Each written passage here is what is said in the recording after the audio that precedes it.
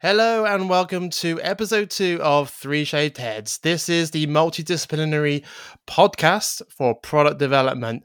Today we're going to have some new topics, but before we start, let's kind of review where we were with the last podcast. So last month we did a little pilot podcast, a little MVP, I think you'd probably call it, wouldn't you say, guys? Definitely an MVP. Definitely an MVP. And did you hear that? Did you hear how crystal clear my voice is right now? Yes, I know. So Keith, do you want to tell everyone about your revelation?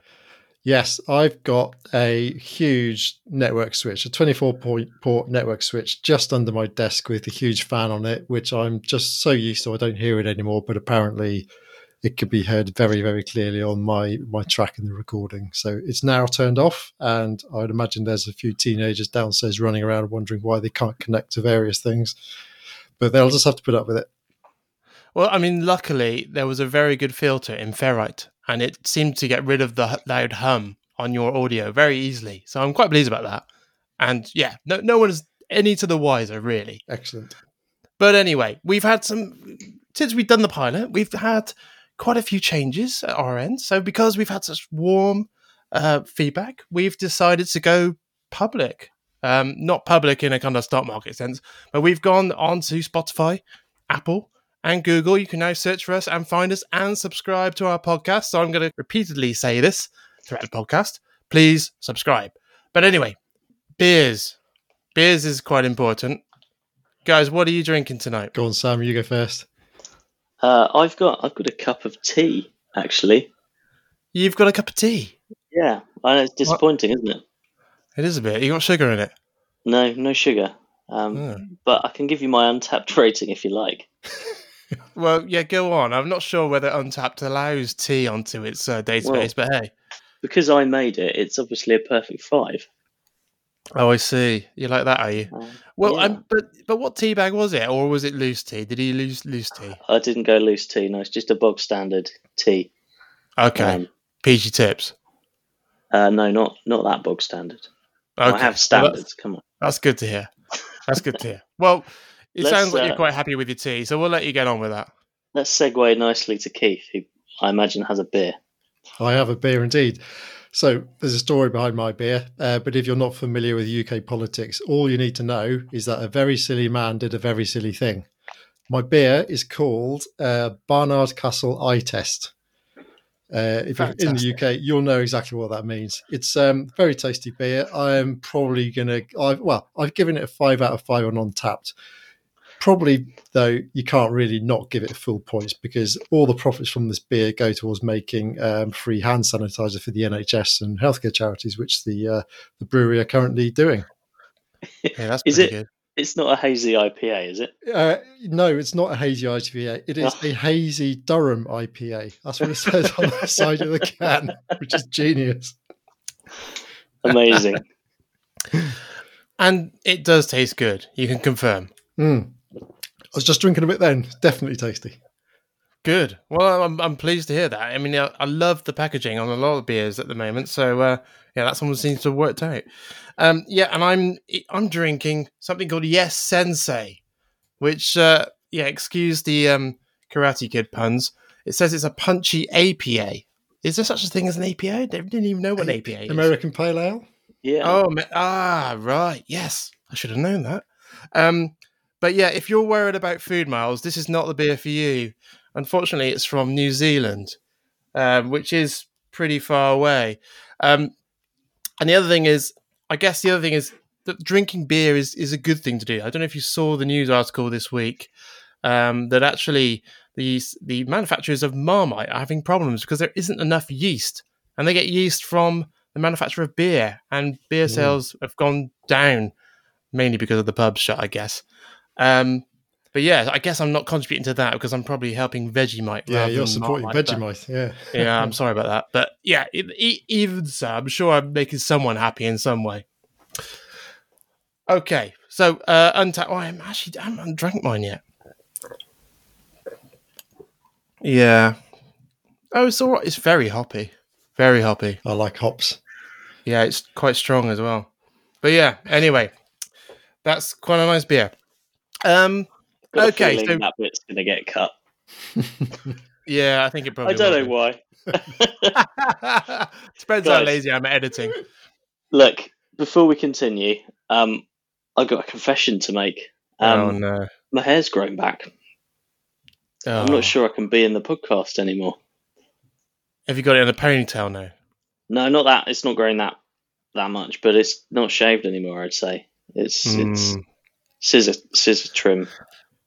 Well, I don't know what to say about that. I mean, the good thing is that we can't see it, right? If you'd hadn't told us, we wouldn't have known. Yeah, See, but that's just the kind of stand-up guy I am.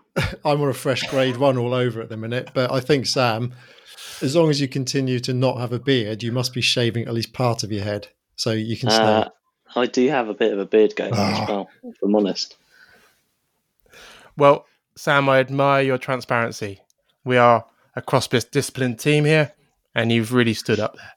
Excellent. Should we get on with the podcast? We should, yeah. So, okay, let's talk about last month's show. So last month we talked a lot about the NHS app. Sam, what's happened since? Well, nothing as far as I can tell. There's been nothing in the news about it at all, apart from people asking where it is. And I suspect, I'm not going to harp on about this because I did a bit in the last show. I suspect they are currently reworking it to work with the Apple and Google APIs. Well, that seems to be what BBC News are reporting. So, when was it? Last week, I think it was Friday last week, there was a news article talking about how they are reconsidering how they're creating that app. And it does look like they're going back to the Apple and Google APIs. So, yeah, interesting. And I guess some of the things they called out in that article were the things that we talked about in the last podcast. So, congratulations, Sam. I think you called that one out fast and early. Genuine consumer advice right here. and Keith, I know you sent an article in the last few days, a little bit of a follow-up on that, really, comparing our app with the German app and other apps around the world. What was that saying? Yeah, so there's an interesting update on the BBC News yesterday. You can go and read the details yourself, but a couple of things jumped out at me as quite interesting. They were interviewing a technology expert who lives on the Isle of Wight and obviously has a bit of an insight into how these things work. And a couple of the comments he came out with were along the lines of how the government don't seem as prepared as they used to be a few weeks ago to commit to timelines as to when they're going to launch, which is probably a very, very familiar feeling to those of us that work in the digital and technology industry. As you know, but on the positive side, is this a sign that they're actually more interested in the outcome rather than the output, and really not being too worried about the deadline? And the other thing that was pointed out was how potentially that the early communication with early adopters hasn't been amazing, and actually as well that you're probably interested in, Graham.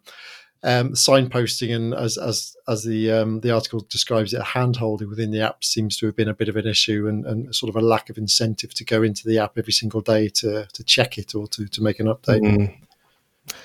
Yeah, I did read a little bit about the guy was saying he thought that most people who had the app had probably deleted it by now. I think probably because once you have it in there, you don't have to do much with it, and you're kind of wondering, is it working? It sounds like the connection between any kind of action isn't very clear to those users, but difficult to say without actually using it. But clearly there seems to be some kind of user experience issue with that product or service. So yeah, maybe hopefully they'll fix those issues over time. Yeah, and that's not necessarily a bad thing. That could have been a learning they've discovered. They've got that feedback and they work it into the next version. And the interesting slant from the government at the moment is they are calling it the cherry on the cake rather than the main track and trace scheme, which is a very different way of looking at this strategy now. Yeah, interesting way to describe it. Maybe there'll be a follow-up podcast on that in 3 months' time when it launches. Well, I think yes, there probably could be, couldn't there? And when we've actually got it in our hands and see what it's like, yeah, very interesting. Must track down a cherry-flavoured beer for that. Yeah, other fruit beers are available. Okay. So, should we talk about this week's hot topic? Yes, I think we should. So let me remind listeners who have been listening to us in the last episode. So Sam raised something right at the end of that podcast, and actually, if you could, it's a good job you couldn't see me because my eyes had firmly rolled into the back of my head when you raised this. But let's talk about it. I think it's an interesting topic. So hot topic this week: should designers code? Yes. It's an argument I think that's been raging in our industry for as long as software developers and designers have existed together, I guess. I agree. It does often come up. And what made you think of that topic? I'm just interested in where it came from. Oh, it's just the cliched topic, isn't it? Yeah, I guess. Nothing more than that, really. It would be interesting to talk about it. I think. I suspect we'll probably all have the same opinion, and I suspect it will probably be quite disappointing for our listeners that we're not going to rage and argue about it. But I guess we can talk the points through. Yeah, we set up some kind of big clickbait headline, and then we all agree on the outcome, which is a little disappointing for our users. But anyway, let's talk about what we think about this. To kind of verbally go through this hot topic. I mean, when I talked about my eyes rolling into the back of my head when you said it, and I think there is a sense from designers when they hear this, well, you should be able to code. They kind of feel, well, I don't do this as a day in, day out job. It's a bit like asking someone who randomly fixes their car every 5 years to do it every week. Yeah, and it's quite a big change to actually think that maybe they're good enough to do it on a more frequent basis. Yeah, my viewpoint is that it's part of the human condition to be able to design. So coding is design, graphic design is design, user experience design is design, music is design. Having an idea of what you might want to turn your house extension into is design. Every human designs. I guess for me, I think there's a generation that probably grew up at the time I grew up where computers got into schools, and the first computers certainly I got my hands on, even being a BBC Micro, you had to an extent, write code to get it to actually do anything. So my whole experience right back to day dot of computers has been coding is just something that you do to get an outcome you need. Eventually I went into doing some design work, but coding was always just something very closely related to computing for me. And I can probably think that maybe younger people coming into the industry that may not have had to ever write a line of code before just to get a computer to do something. Yeah, I have strong, very vivid memories of programming my Spectrum when I was, 7 or 8 years old? Long time ago. But yeah, I think you're right. I think coding is part of the fabric of what we do. I guess it's all about in terms of whether this is something we expect those roles to do. And I guess there are views either way on that one. Well, I think my problem here is with the use of the word should. And I only suggest that as a topic because it's the cliche topic. I think, should designers code? Yeah, if they want to. Should designers want to code? Maybe, if they want to. It's you can reverse the question as well. Should coders design? Again, yeah, if they want to.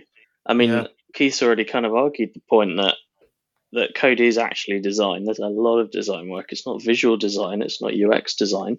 But I think really, and this is my disappointing opinion for the listeners, is that to build great software, you need great coders and great designers. And if there's someone who wants to do both and can, great. If not, that's why you've got a multidisciplinary team that does it. Yeah. Yeah, no, I tend to agree. I mean, I think when I teach UX and UI, and I talk about responsive frameworks and talk about CSS and breakpoints, and we get into some of the technical detail around web coding and a little bit around app coding as well. And the fright on my students' faces sometimes. Yes, it can scare them quite a bit, and so I do get this question quite a bit. So don't mistake my opinion for saying that someone should not want to better understand the constraints within which they might do their job, i.e., a designer on iOS, for example, there's a bunch of human interface guidelines that must be followed or should be followed. And in the same way, someone developing an app should understand that if it doesn't have a great user experience, there's probably not much point doing it. So wanting to better understand what makes those things happen is really important and key. And so if I was in your position, Graham, with your students, I'd be encouraging them to learn as much as they feel they need to about the constraints of their system. Yeah, and absolutely, that's kind of what I say. I mean, I think it is part of the fabric of what we do. I think it is important to understand how these things are built. I think you can compare and contrast with architects and builders. Do architects build houses? No, they don't. Normally, some may do, but I think often they have a good understanding of how those materials come together and how they create good architecture. So you have to understand the materials. And it's the same with code and design. You have to understand how the code works in order to create a great design. But I wanted to raise another thing is obviously there are different roles within UX and design. So on one side, you get UX designers who will do a lot of research and they will focus mainly on the research side of design. And therefore, in that case, maybe is it less important to code?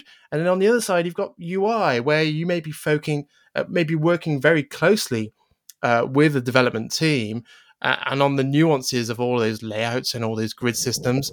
Therefore, knowing in practice how these things work could become really crucial. Well, no, you're absolutely right, and the same applies to developers. You know, there's thousands of different languages and thousands of different roles. You know, if you're someone solely focusing on a data layer, I guess you could make the argument that you need to work all the way up the stack and understand the user experience to be able to build that data layer. But I wouldn't expect someone like that to necessarily need to understand how to research the best user experience for a ScreenFlow, for example. I think as well, as I would imagine, as a designer is developing their own style, and you know, a lot of developing as a designer is looking at other designers you admire, perhaps even a bit of art history, and you kind of get into an area where you feel comfortable and you like to work and you like to operate in. So for some, it might be the pure visual elements of doing things. But like, I mean, just to talk about me again as an example, when I was doing web design, I can remember when I learned how to set up a database, store some values in it, use PHP and MySQL calls to then directly change what was in a cascading style sheet. And it blew my mind because I could then do some really wacky stuff, completely pointless stuff. But I began to understand how code and a visual design could have a really intrinsic relationship with each other. But that was just my line of thought. I just like to get into the understanding of how things work and why they work and how you can fiddle with them and completely break them. Whereas another designer might be thinking, I just want to make things look as amazing as they can. And that's where my skill set is. A few years ago, I remember a guy called Matt Zarandi, who at the time was working with AOL, and he did a presentation exactly on this topic, talking about should designers code. He was a designer, by the way, or he's the head of design. And he said yes. And I guess the rationale for his emphatic yes was that a lot of the work he was doing was around CMS systems. It was around news articles. It was around content on designs on mobile web and desktop web. I guess if that was a finance system, so maybe it was a Monzo app, for example, we probably wouldn't be having the same discussion. So how do you feel about that? Would you agree that designing and coding a CMS system or something which has a strong presentational layer is very different to something where, it looks after your money, something like Monzo or something like Starling app? Would you expect a designer to code and QA their own work, for example? No, I don't think it's different. I agree. I think when you're designing or coding, you're resolving problems. You're looking to create the best user experience and make an improvement for the users that you're working for, that your target audience. So the skill set is broadly the same, but the subject matter can vary wildly. I think the outcomes can be very similar. I'd actually go further and argue that line of thinking is what results in some truly terrible software. I've certainly been involved in projects in the past, not necessarily for anyone I've been employed with, but where the questions come up, do we need design for this? And someone's gone, no, it's only a I don't know, insert label here. In this case, it's only a CRM. Do we need design? I don't know. And invariably those are the projects that result in pretty terrible software. Yeah, I think you can see that from both sides, right? You can see how if designers don't involve coders and coders don't involve designers, things can kind of fall flat. There's a really good quote from Alan Cooper, who actually I didn't realize this for some time, but Alan Cooper is the father of Visual Basic. So he created a programming language, but he's now running his own design consultancy called Cooper Design in America. And this is what he says about developers. He says, good developers are focused on solving challenging technical problems, following good engineering practices, and meeting deadlines. They are often given incomplete, confusing, and sometimes contradictory instructions and are forced to make significant decisions about the user experience with little time or background, which I think underlines what you were saying earlier, Sam. Yeah, I mean, software isn't built by any one person. And building software is a series of collective decisions about how to do something or how to construct something or how to build a journey. And it can't be done without people to write code or people to think about the design. I'm sure there are some people who excel at both of those.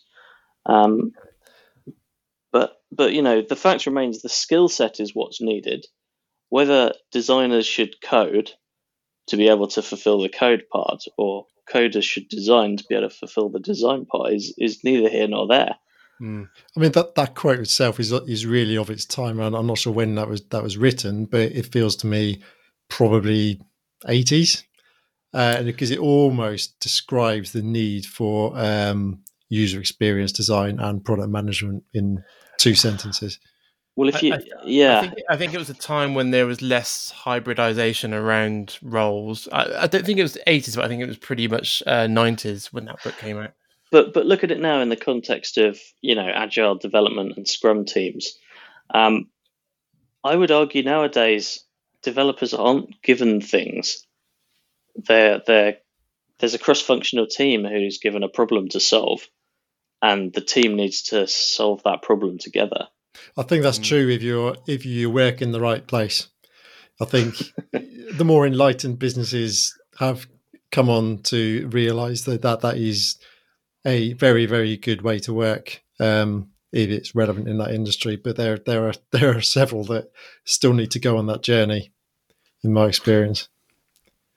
Yeah, I mean, I think the other way of looking at this is there will be a lot in the UX community who strongly believe that UX is founded in research alone and not in the execution.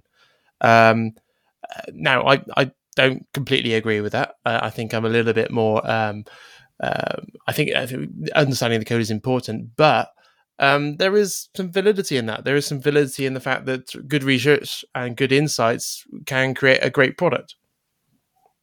I mean, yeah, you 100% need research.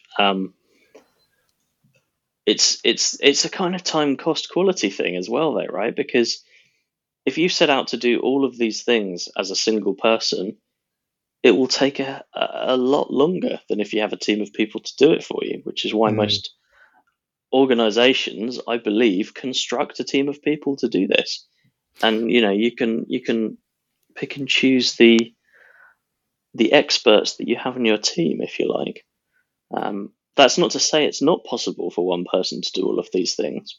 You can absolutely do it as one person, but then the other thing is I forget the famous quote about how many hours it takes to be good at something. I mean, it's something like 20,000 hours, I think, to be good at any one thing.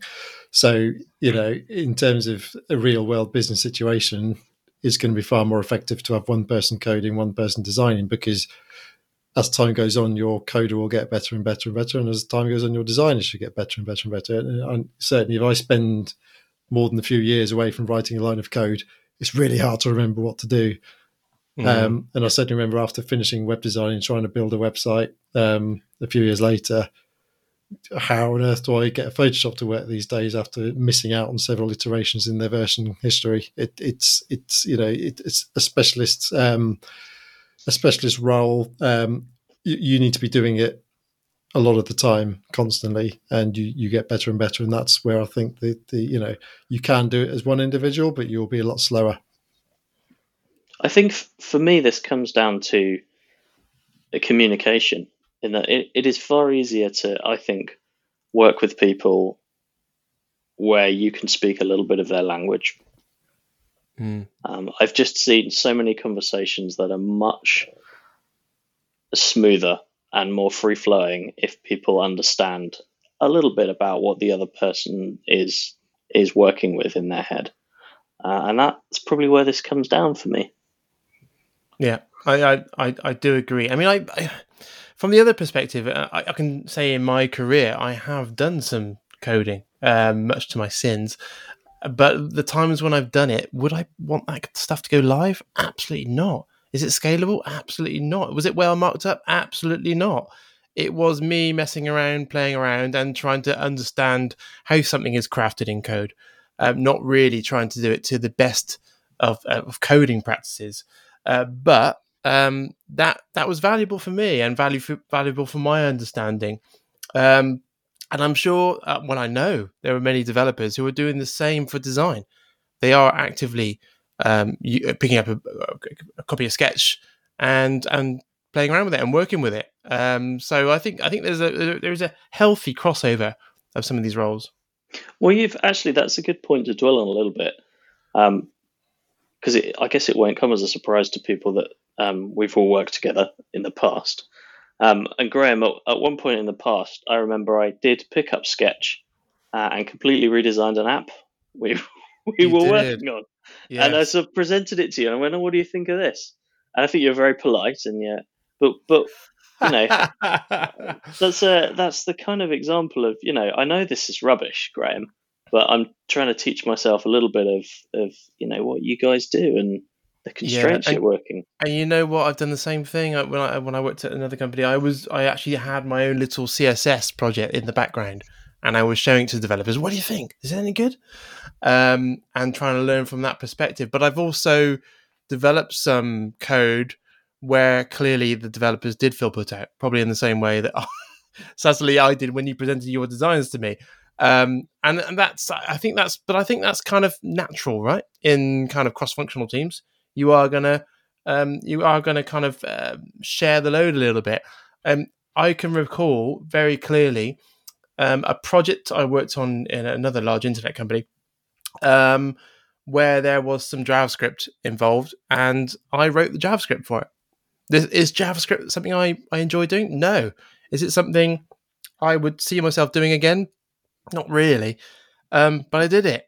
And it was part of the team trying to provide that function to get that service or that product out. And it worked. And it was really successful. So as a product owner / product manager, I think I've got a fairly interesting angle on it.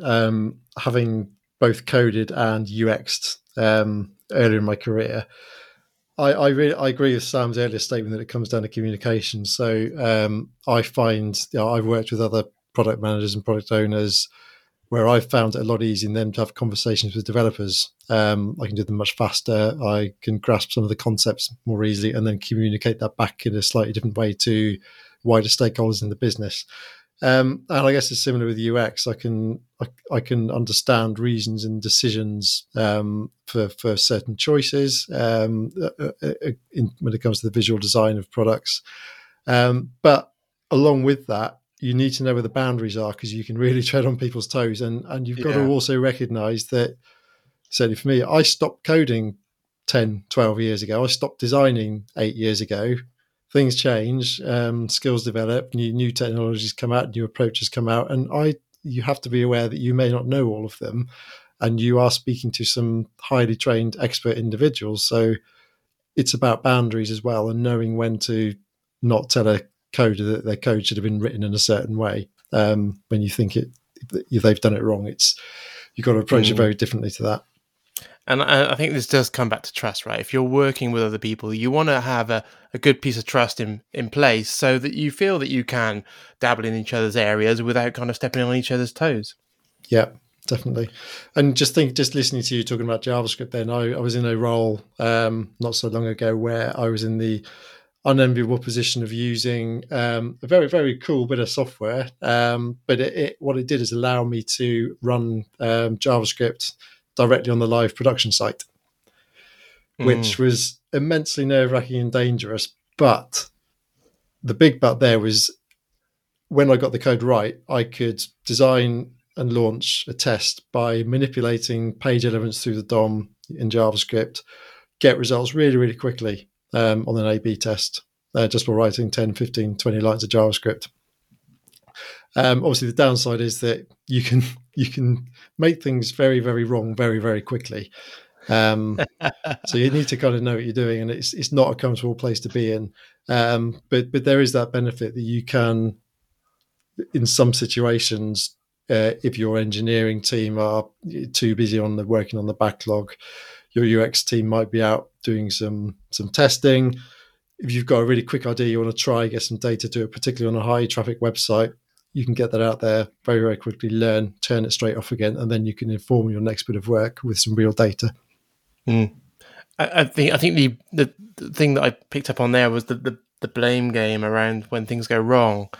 I think it's quite clear that if a designer or someone who doesn't normally do code and that thing falls over, that thing dies a death and causes significant user problems, maybe a PR disaster, well, the designer did the coding.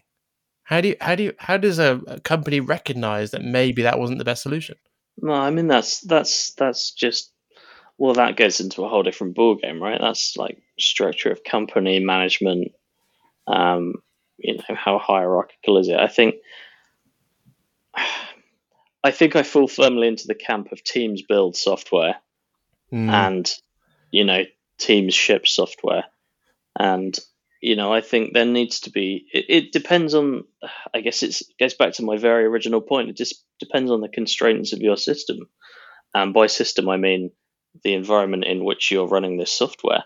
If there's a potential for something to go badly wrong, then the team needs to spot that before it happens, or when it does happen, agree that. Okay, well, let's figure out why this happened. Let's make sure that doesn't happen again. I guess really we're talking about the difference between waterfall working environments and more agile hybrid teams working together.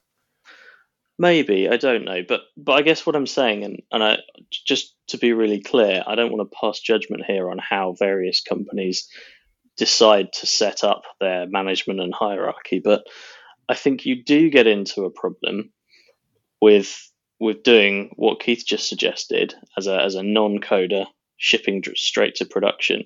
If the environment you're in is set up such that another team is held entirely accountable for that platform, that becomes very difficult then, because the thing goes down, something happens, people go to the team that's got accountability for it, and they say, "Oh, well, I have no idea what that is." So again, it's a constraints of system thing, but where the system is the environment within which you're building that software. Is it inherently good or bad that can be done?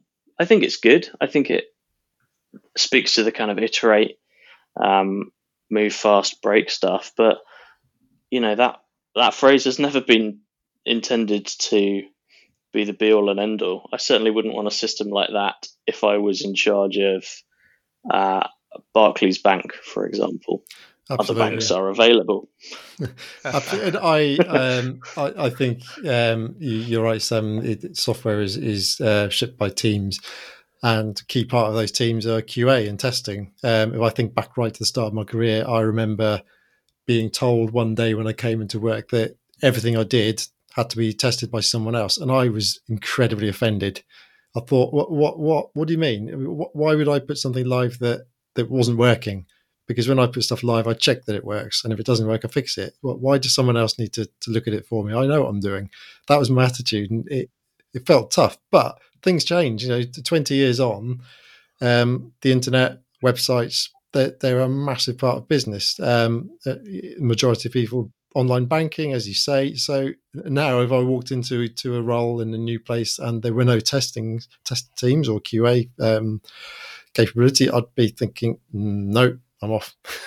Well, I guess that's the point, and that kind of echoes back to your previous story where you were editing JavaScript on a live site. I think code these days goes through a lot of rigor before it gets pushed live in most cases, and that doesn't necessarily mean a dedicated QA team looks at it, but developers work together. So they'll pair program, or they'll check code into Git and have it code reviewed. And quite often these phases are mandated just by the process, and the process that's been designed by those developers, because they want people to check their work. They know things are better when they're looked over, and a system like you suggested previously sort of bypasses all of that. And that can cause problems in a different way. And so, to go back to our kind of hot topic, if you like, should designers be able to deploy code on systems like that? I don't know. It's a fine line. It really depends what the software is. There is a philosophical side to this debate, though. I mean, the general feeling is that code is ubiquitous. Therefore, everyone should understand code, and Raspberry Pi and all those sorts of ventures are instilling that in our culture. But the opposing view is actually, well, everything that is coded will become easier to code. Therefore, there might be design applications that generate code that are actually scalable and therefore reusable, etc. What are your thoughts on that, guys? So there's a really interesting blog article I came across on LinkedIn, I think within the last couple of weeks, by a developer called Joe Morgan. And he was picking up on the fact how coding for kids and things like Scratch are becoming increasingly popular and well promoted to tackle those problems of not, maybe in the future people don't understand how to write code, because then what are we going to do? How are we going to build software? But he takes almost an opposite view, that actually we shouldn't be just, I think to use his words, we shouldn't be just teaching kids syntax. We should be teaching them how to solve problems creatively. So it's great learning how to picking up a book, looking at a Scratch program and knowing what to write to get something to do something. But you're almost focusing on the learning of the technicality of it, whereas his argument is that actually we should step back from that and look more holistically at problem solving skills. And I think naturally some people would go down the visual design UX route. Some people might then get more interested in the programming and the how does it work and how can I fix it and what does code do side of things. And at the end, like I said at the start, but both of those skill sets are ultimately designing. Yeah. Writing code is problem solving generally. I think quite often some of these articles, and I've read quite a few in preparation for this, they do tend to trivialize the coding development process. It can be really quite complicated. I mean, I think we've touched on maybe some of the more simple aspects in this podcast where we talk about JavaScript and CSS and things like that. But you know, as a developer, you could be tasked with processing, I don't know, I'm making this up on the spot, 10,000 records in under half a second. And you have to build a system that does that in what is essentially a foreign language. It is a complete language. It has all of the hallmarks of another language, French or German or Spanish. And I think there are some massive trade-offs. Sorry, Sam. The trade-off, I remember many times in my career, you've had a number of APIs on one screen that the user sees. And if there are more than 5 or there's more than 3, the thing breaks, falls over, just can't handle it. So you have to think carefully about how you adapt that user experience to kind of work with what you've got available. Yeah, that's true. But I guess my point was more that as complicated as coding is, that requires a very certain skill set, a very particular type of skill set.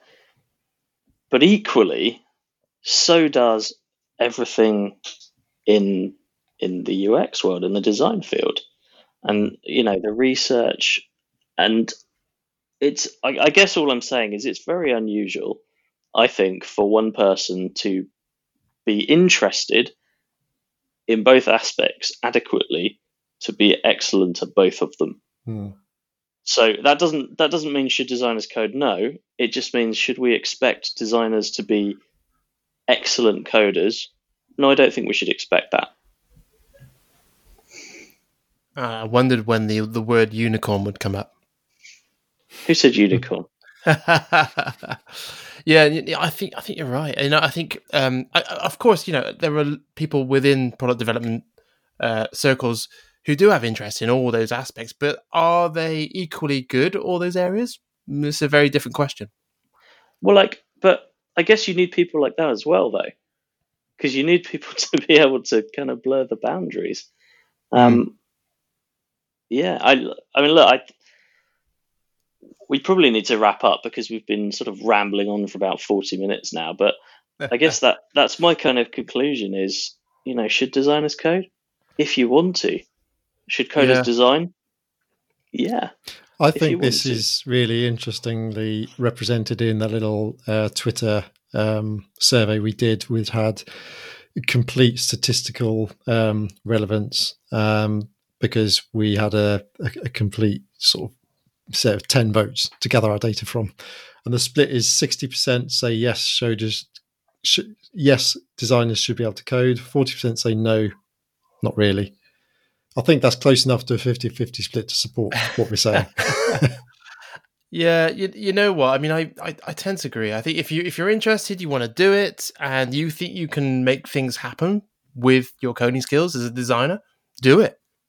And some businesses will really gravitate to you, especially if they are smaller startups. That's where they need people with more than one skill. Or sometimes, I think even Apple doesn't hire UX designers unless they have at least a few skills.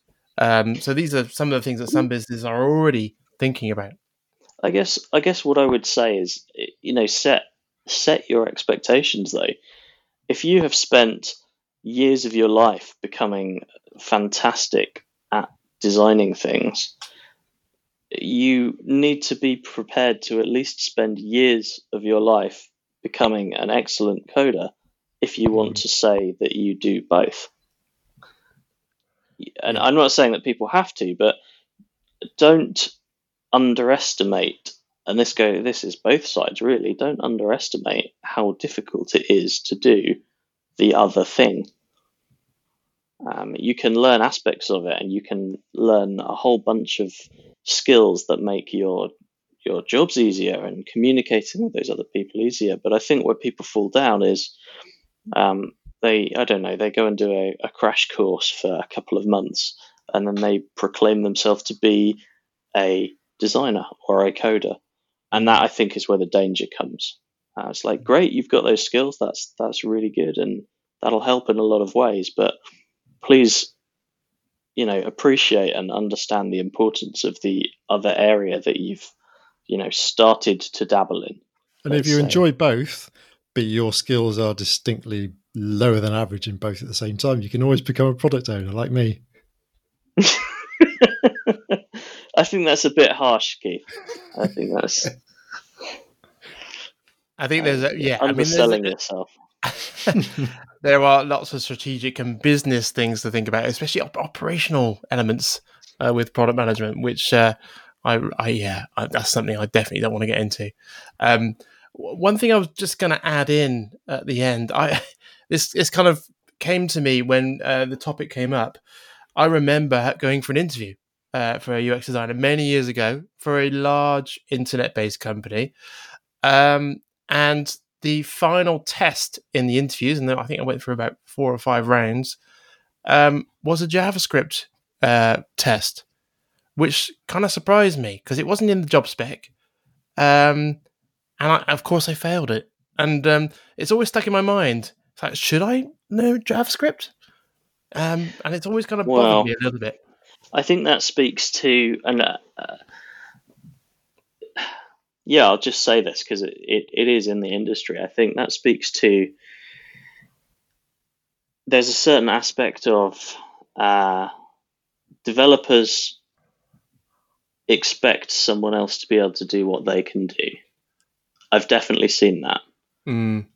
I don't know if that's what you experienced here, but possibly. I've definitely seen companies that it tends to be the smaller companies actually, where there's maybe just one person in charge of recruitment, and the attitude is, well, of course there's a JavaScript test.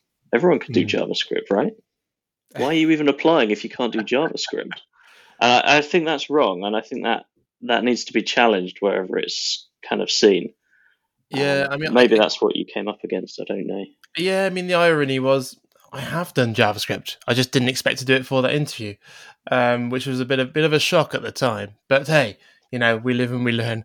It's a bit like going for a job at I don't know, Tesco's, and then the last question is, and can you answer this in French?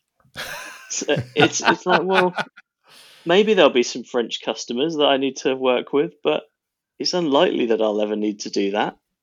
Yeah, I don't think Sainsbury's are in France, are they? I mean, Tesco's used to be. I don't know. I'm really trying to pull some thin strands there, really. Well, look, there's a terrible analogy to end on. Maybe we should always try and end on a terrible analogy. But anyway, I think we've got a kind of a yes, but a marginal yes, isn't it? It's a yes if you want to. Yeah, it's a kind of I mean, absolutely. I think we should, and we should dabble. But I don't think it's certainly the key skill that we should be known for. I mean, certainly don't learn to code at the expense of the other skills you need for design. Well, unless you want to change jobs and roles, but that's a different game. Exactly, yeah. And the same applies again the other way around. Yeah. If you're a developer saying, "Should I learn to design?" And I'm conscious. I'm conscious. There's this term of what do they call it? Continuous learning in our careers, and going against that is the fact that we label everyone with a role title, and that causes a bit of attention. So, if you are a designer, you feel that you've always got to invest in your career as a designer. Yet, there are plenty of people who manage to do multiple things within their own career. Yeah. I think we should take a leaf out of the book of the chap who invented the internet, who famously calls himself a software developer. Does he really? Yeah. Is that a bad thing? No. I just mean he literally invented the internet. Oh, fair enough. And he's modest enough to simply call himself a software developer. Oh, what, Tim? Yeah. Oh, yeah, of course. Everyone knows Tim, don't they? Right, okay, let's wrap up, guys. And so just a reminder, please subscribe. We are on iTunes, Spotify, and what's the other one? Oh, Google. Yes, Google. Before we go, we've got some rapid fire questions. We've had a few questions from our listeners. Thank you for them. Some of them are anonymous, some of them are not. We're going to rattle through them a little bit quickly. Keith, do you want to go through them? I will. Right. So first up, we have an anonymous question, which is, in your experiences, what are some of the best ways to get internal stakeholders to truly understand user-centered design and the importance of learning, discovery, and talking to the all-important user? God. Yeah. I think that's such a big topic. Yeah. I kind of think that deserves a whole episode. What do you think, guys? I think it does. I think the short version, though, actually touches on a lot of what we've talked about today, which is communication, and empathy and understanding, and being really good at technically translating if you need to, or explaining what you need to, and reading people as well. I think that's an underestimated skill. Understand how what you're saying is going down, so that you can change it if it's not going the way that you think it needs to go. But yeah, this is a deep topic which we could definitely cover. But for me, the short answer is, if you've got no time, no money, no budget, paper prototyping. It's several times for me. You can conduct very rapidly a bit of user-centered research, improve a design, do it with virtually no budget, and then you've got some structured research and some data resulting from that, indicating an improvement that articulates almost the whole, well, I do it a disservice here, I shouldn't say it, but almost the whole user-centered design process very rapidly, and that can start to open conversations for you. Yeah, I guess my short answer would be, a lot of people can do discovery in design, but not many people can sell it. And I think you have to sell discovery into a business and get them to understand the value, and that's really hard. But we can talk more about that in a future episode. Excellent. Right, let's get more rapid with our rapid fire questions. Second question, again, another anonymous one. Do you think there is a declining industry trend regarding the discovery phase and talking to the user? So kind of related to the earlier question, but slightly different twist on it. I think we will expand on that in another episode as well. But no, it's my flat out answer. I think now businesses are more involved in the discovery process. I think they are maturing around UX. In a big way right now. So UX is ceasing to become less of a service that you get a consultant in to do it, and it's now part of the fabric of individual businesses. And I think that's the big change going on. The step further is that discovery and research and insight is becoming even more critical to those businesses to thrive. Excellent. Number 3. The third and final anonymous question this evening. With so many examples of good design out there now in app and web design, are companies becoming complacent where they're choosing to copy and paste instead of research and invent? Well, yeah. Is it complacent, or is it just about the amount of time they have? I think you can make decisions based on the amount of available time you have and learn from it. There's nothing wrong with launching earlier than you expected and seeing what happens, and then evolving it over time. So that's a very different style of UX than perhaps traditionally we used to do. It used to be a lot about upfront UX, and now we're seeing more of a kind of real-time monitoring of user experience and checking out new fixes and changes on a weekly basis. I think I just add one thing on that. It's the kind of copy paste approach. Not everything needs to reinvent the wheel, and actually, quite often, and a lot of the boring, quote unquote, boring software, it's better if it just works like you're used to. So, is that companies being complacent or actually just being pretty good? Absolutely agreed. So I read a book recently called 0 to 1 by Peter Thiel. It's a great read. And actually, it's just about innovation and startups getting from nothing to something. One of the points it made in the book was actually if your innovation, if your product is going to be a success, then it needs to be at least 20% better or cheaper than what other alternatives there are out there. So as long as your paste is at least 20% better than your copy, then I think it's a legitimate. I don't see anything wrong in copy and pasting as long as you're making a better paste. Agreed. Right.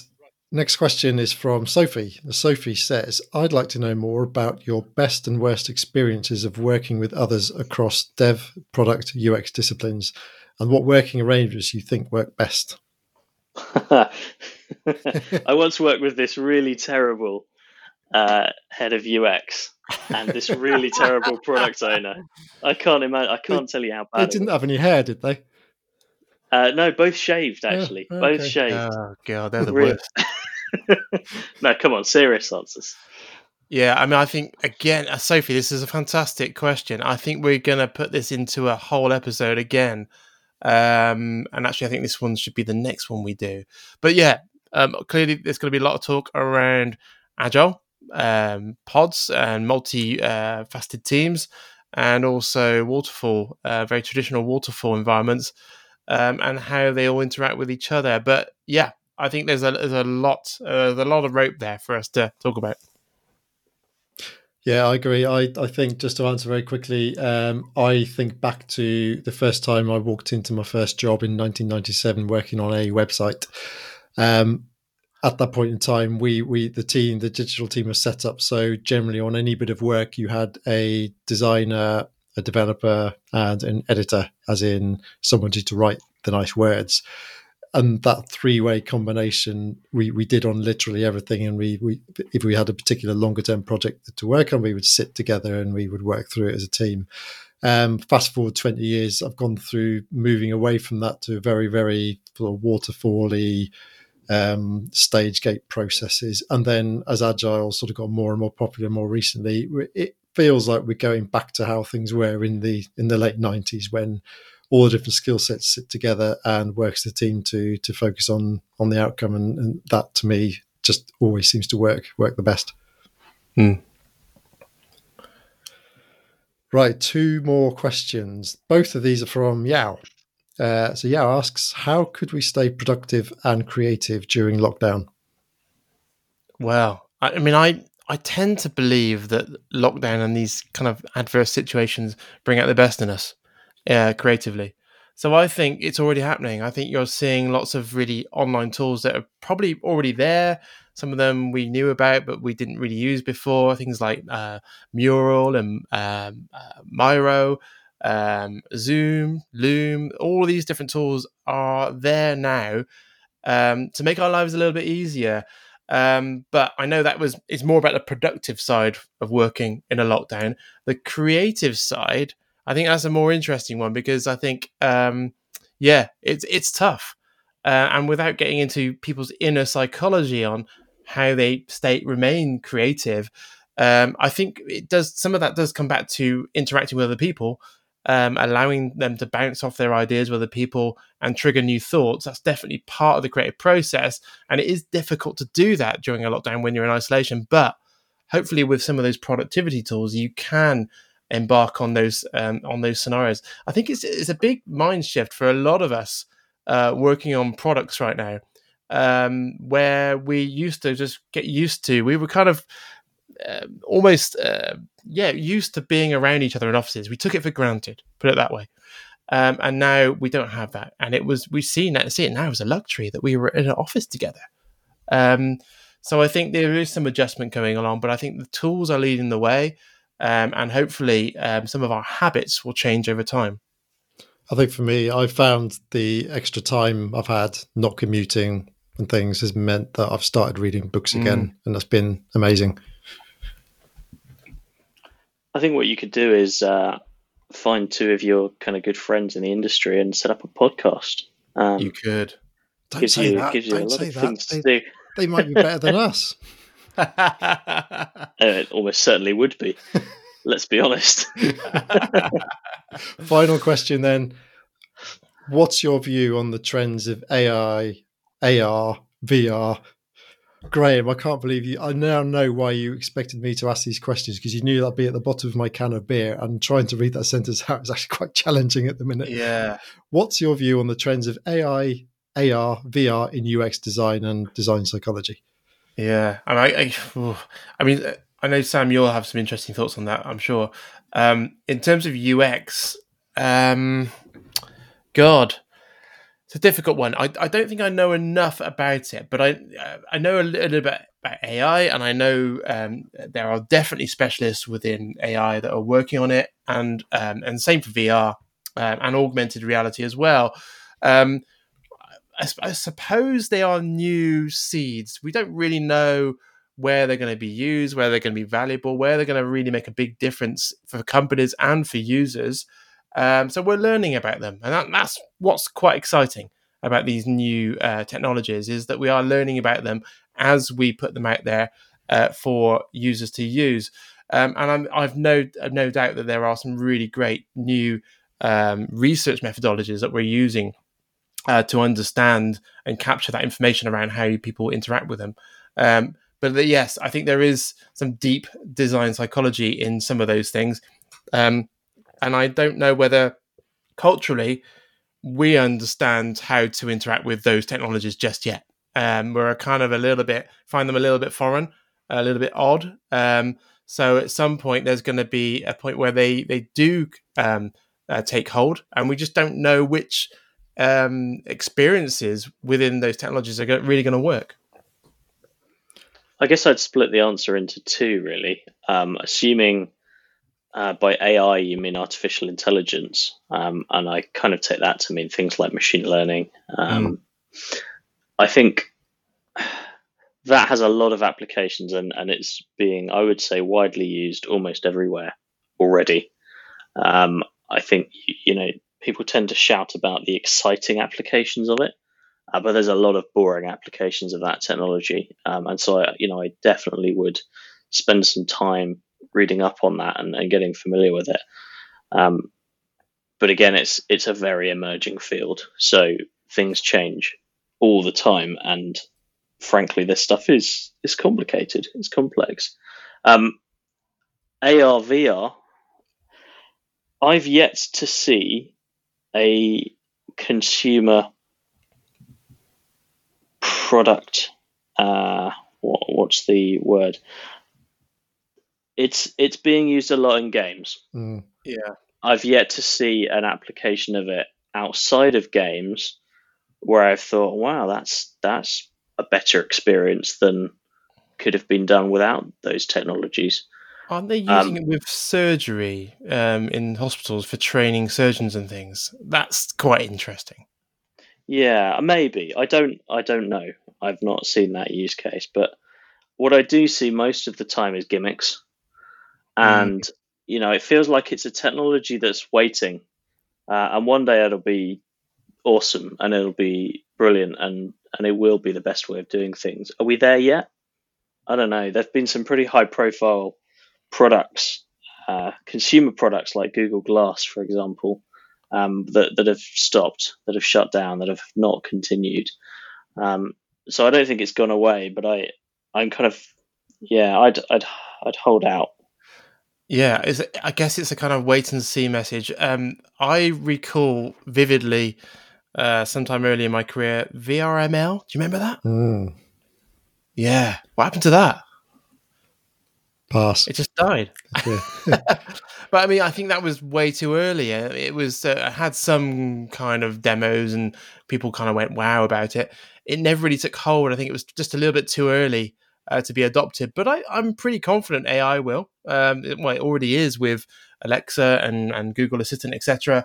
The augmented reality I think, is going to be really powerful for businesses who do maybe research, or maybe I've heard something about forklift truck drivers using, is it AI or augmented reality to control forklifts in workshops, so they're not in danger's way and they can control them remotely. So there is some interesting usages going on, but yeah, a bit of a wait and see message. Well, if you want a really relevant example of AI right now, and to a degree, this is not really AR or VR, but it's being shown on a TV screen. Check out the Amazon warehouse implementation of COVID-19 social distancing. They basically have cameras and real-time AI, if you like, analyzing how close people are. And these are shown on big screens that people can see as they're walking along. And if they get too close to someone, the sort of there's a ring around them and it goes red, and they go. No way. You know. So I'm going to reserve. I'm going to not answer the question. I did my dissertation in augmented reality, and I would argue that it's firmly already with us. And I think it depends on what your definition. If you really think of the meaning of the term augmented reality, what things have we got already that are over and above the human condition without technology? So I would say Facebook has been around since 2007, 2008. So right now I can pick up a device and I can see what my network of friends are thinking. I see that as a form of augmented reality. Do you? I do. Because when I pick up Facebook, all I see is adverts for craft beer. Maybe that's because I haven't got any friends. Maybe. Yeah, interesting thought there. I think you're right to kind of push the envelope on that term there. Yeah, absolutely. Cool. So, in conclusion, future topics about all questions. I think we did a terrible job of answering that. But anyway, I think it may come up again in a future episode. But cool. I think we're done. We did try to aim to keep this below 40 minutes, and we failed. So maybe next episode we'll achieve that great height. Just to kind of wrap up, again, please subscribe. We are on Spotify, iTunes, and Google. And hopefully we'll be back in another month's time. So until then, see you later. Bye. Cheers.